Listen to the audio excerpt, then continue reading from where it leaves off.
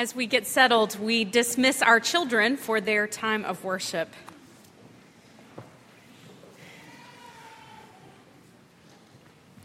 And as they go, let us pray together.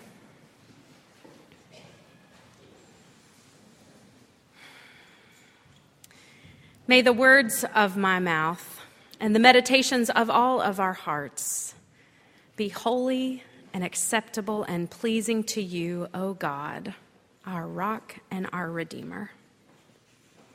Amen. We continue our exploration through the book of Acts as we look at those early disciples of the Christian church and the faithful acts that they bestowed upon us. We turn to Acts chapter 17 to read this passage. Hear now these words of the Lord. Then Paul stood in front of the Areopagus and said, Athenians, I see how extremely religious you are in every way. For as I went through the city and looked carefully at the objects of your worship, I found among them an altar with the inscription, To an Unknown God. What therefore you worship as unknown, this I proclaim to you.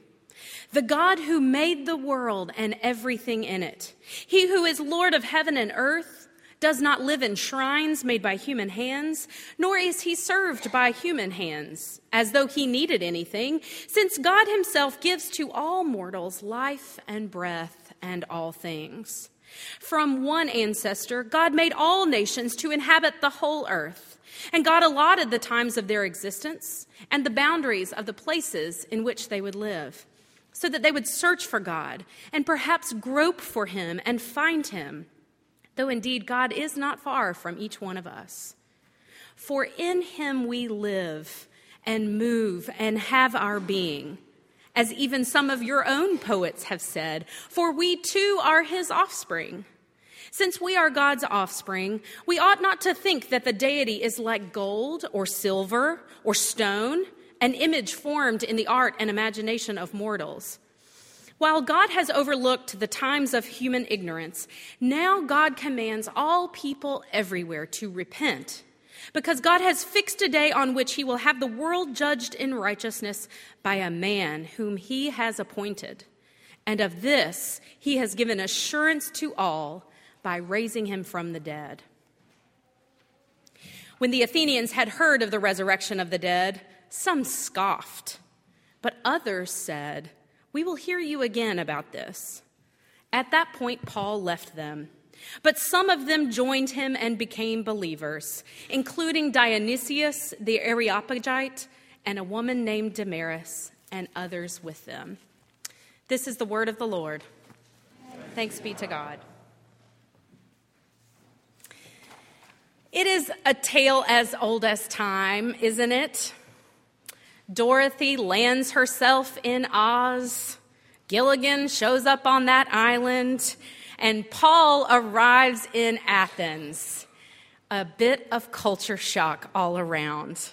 That sense of disorientation when you feel as you're entering a new environment that is unfamiliar and curious. So as Paul was a little disoriented, let's disorient ourselves a little, shall we, and travel back to ancient Greece. When Paul chose to make this speech that we just heard, he did so, as verse 22 says, in front of the Areopagus. So with these words, we're transported to a rocky hillside in the late first century of Athens, Greece. And this hill was important not just because it overlooked the Acropolis, but because it also housed the most prestigious council of elders and lawmakers in the history of Athens. It was there at the Areopagus where rousing discussions and actions of law and philosophy and politics took place. It was like our national mall, if you will, equivalent of ancient Greece, where the influential received their power and where society climbers went to see and be seen. And so it was here where Paul, the babbler, as he's described earlier on in this passage, was invited to come and make his case and share about the Jesus way to the intellectual athletes of Athens. Earlier in his trip to Athens, Paul had spent some time getting to know that Athenian culture and engaging with the Greek community. He browsed the religious marketplace and religious centers and saw that the Athenians worshipped many idols and shared many philosophies about life and the mysteries of the world. He picked up on those intellectual curiosities and made note of their practices. And so we hear in verse 23, he saw how their religious devotion was so extensive and the gods so plentiful, they even had set up an altar to an unknown god. Just in case they accidentally left one out and were feeling awfully superstitious, which, let's face it, isn't all that unusual for those of us who wear the same lucky t-shirt throughout March Madness if UK or U of L is playing. Through their idols and their quest for higher power, Paul sees them and gets them and now tries to relate to them. And it's through this connection between the plentiful idols of the Greeks and the one God of the Jews and Gentiles that Paul begins his speech detailing the God that he knows. The God of all the created things in the universe, the God of Adam and Abraham, and from whom all nations are blessed and known, the God that made all things and is in all things, and yet, unlike the Greek gods, does not limit God's self to those human-made things. The God who knew that throughout history, humanity would search and grope for God, and thus remains real close to each and every one of us. And then, at the high point of his speech, in this very important rocky hillside to the intellectual elite, Paul quotes their own poets back to them.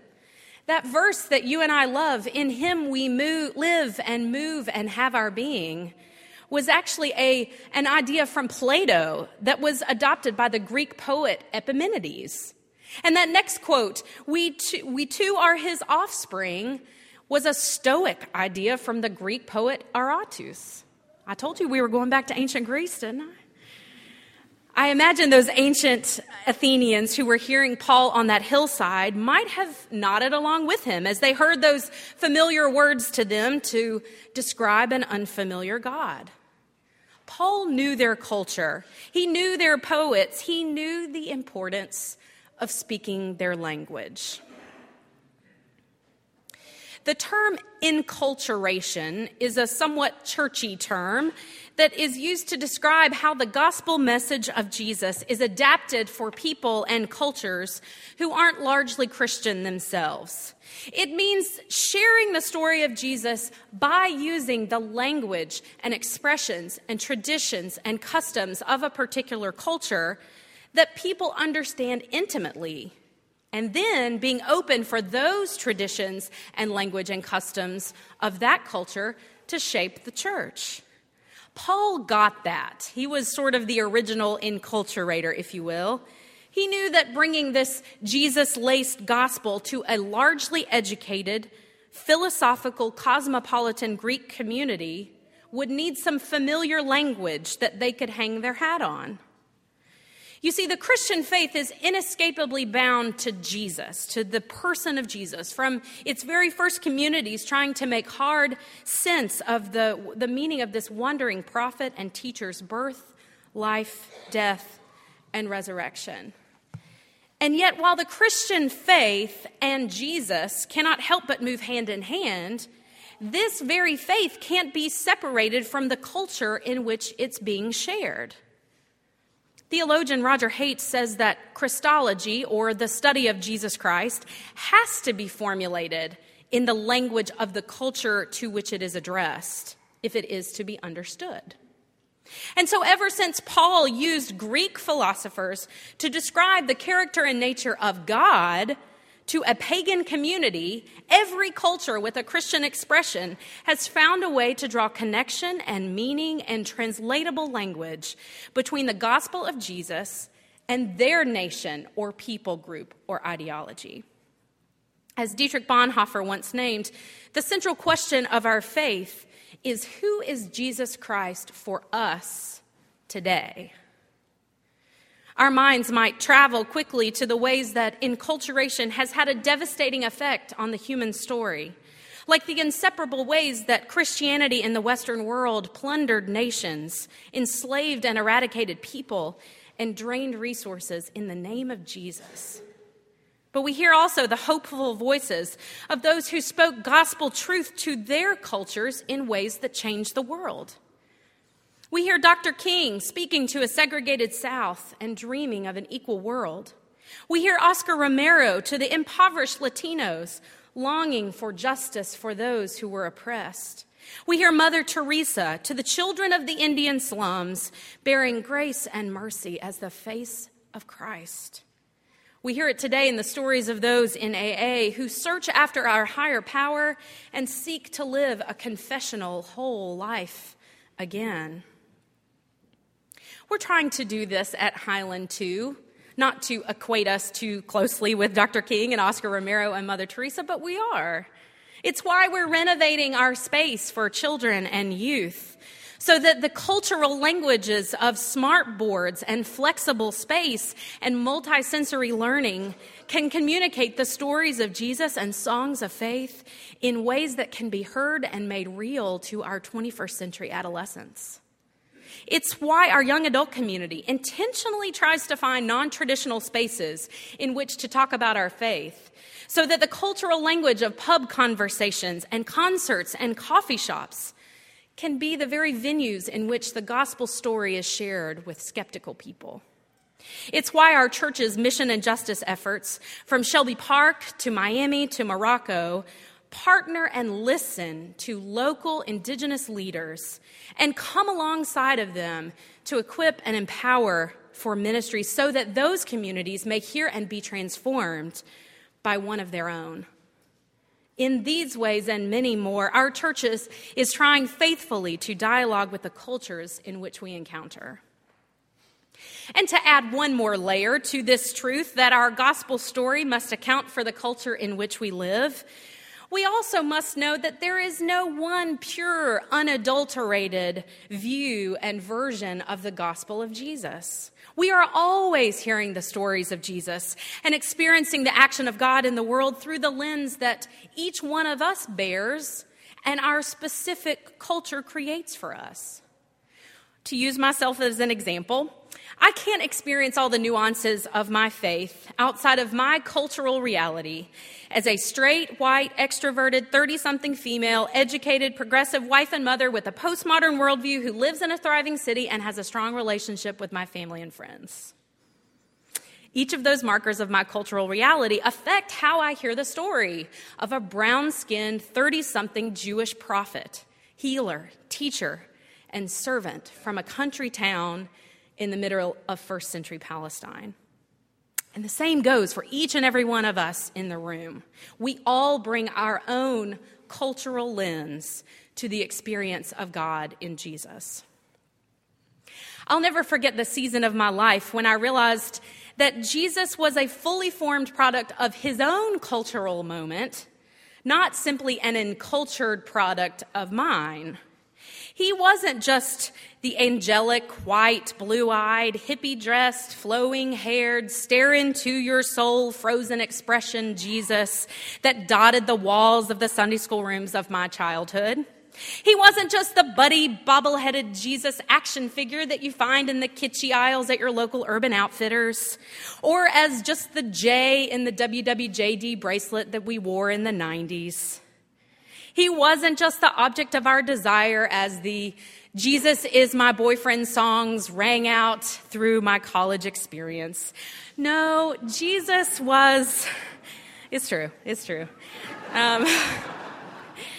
Jesus was a Palestinian, a poor first-century troublemaker from the tiny town of Nazareth, who spoke out against Roman oppression and Jewish religious establishment with dirt under his nails, with sand between his toes, and with worry lines of love etched across his face. It is this Jesus the Christ with whom Paul ends his speech. The Athenians may have appreciated those connections with the lofty language of their philosophers and that heavenly ideas that Paul shared. But it's when Paul brings us down to the tangible, to the human, to the resurrection of the one with dirt under his nails, that most of the listeners start scoffing. Paul later wrote about this experience, saying that this gospel was foolishness to the Greeks. But there were some who were intrigued, and there were two, a man and a woman, who joined him and believed. I think that Paul in this text today isn't simply inviting us to explore how we might, as a church, do some enculturation, finding ways that we remain in dialogue with our culture. But I think Paul calls us today to incarnation, to making real, flesh and blood, the reality of the gospel. Because the true reality here is that the gospel isn't just a product of our culture, but it's what orients our very lives, our real flesh and blood lived selves. Living the life of faith is not just an intellectual exercise like those beloved of the Greeks, but a bodily reality that we experience each and every day. We know from the witness of Mary Magdalene and Peter and Thomas and Paul and the disciples that God did not just resurrect Jesus' mind, but his body, his broken body, in whose name we share the holy meal each month, and the one who bore the real scars and pain of a human existence, and yet embodies the hope that in the end, love wins. It is an audacious claim to bear witness to this encultured, incarnate gospel message of love. But that is precisely the audacious life that God is calling us to live. At the core of our calling as people of faith is to be resurrection people, to notice when we see resurrection taking place and to bear witness to it. To see through our filtered eyes these moments where new life is breathed into deadened spaces, when the narrative takes a turn for the unexpected, where light is thrust into the dark corners of life, and where people distracted by unknown idols catch a glimpse, if just for a moment, of the mystery of God. To hear and feel and know that God is not done, and to live in our own unique communities and cultures as if that truth matters. For 5 years now, during the week after Easter, I have traveled to the Carolinas to meet up with my best friends from seminary. Our group of 6 are all ministers scattered around the Southeast in different states and different churches and different ministerial roles. Our time together each year is part vacation, part idea sharing, part burden bearing. It is holy ground indeed. This year it ended with the wedding of one of our group of 6, and then a quick trip for my family over to Georgia, where my mom preached and was voted in unanimously as the new pastor of a small rural Georgia country church. In the shadow of Easter morning, surrounded by my people, I spent that week bearing witness to resurrection. I heard it in stories from my friend who pushed through her fears that she's not good enough or assertive enough or experienced enough, so that she worked hard for and received a promotion. I knew it as my friend tearfully described the addiction he had stumbled into and the life changes he has made to get and stay sober. I saw it in my friend whose newborn daughter arrived just in time to usher his beloved grandmother into a quiet death. I watched it in a church swollen with people and overflowing with unbridled joy, united 2 lives in marriage in ways that they had never done before. I saw it in another church, courageously stepping into an unknown future as a 60-year-old pastor's wife became their new shepherd. I saw it in my parents, my mom's eyes alight with the realization of her calling, and my dad's eyes quieting and shifting into a new role. In the aftermath of Easter, in me and through me and around me was resurrection hope, and I felt it. And now I bear witness to these resurrection moments and the countless others that give hope to my days. What resurrection moments have you experienced recently? It might be an unexpected lightness in a relationship that has burdened you. It might be a peace you've experienced while waiting to learn about your health or your job. It might be a moment, that one moment when you look in the mirror and for once don't despise what you see. It might be shared with your friends as you link arms together to support one of your own. It might be in this very room as we watch a baby be dedicated, or like the resurrection moments we experienced yesterday when celebrating the life of our dear Wesley Edwards, when, in the words of Joe, the spirit of that great man and the feeling and force of love bound broken families, sister churches, and friends together. What might happen if we began to notice, to really notice resurrection in our midst? What could take place if we, firmly centered in our own culture and our own community, spoke of how we knew God and are known by God? What if we found others' resurrection stories as hope that our own lives have the potential for resurrection too? We just might be transformed. In these ancient words of Paul, some borrowed from a new culture and others calling upon the life-shaping nature of Jesus, may we all be encouraged by his faithful acts of bearing witness to God revealed in Jesus. For as we bear witness, like Paul, to the work of God in our lives and in the unique cultures in which we live, we are made whole. And that is the promise of resurrection. Thanks be to God indeed. Amen. We are a people who practice resurrection together. We are imperfect yet hopeful, and yet we journey together as pilgrims on this road of faith. If today you feel God's call in your life to unite your life with this community, we would invite you to make your decision known to us by walking down the center aisle. If today you feel the call of Jesus in your life, to commit your life as a follower of his in new ways, we invite you to come. As we stand together and sing our closing hymn, number 671, Will You Come?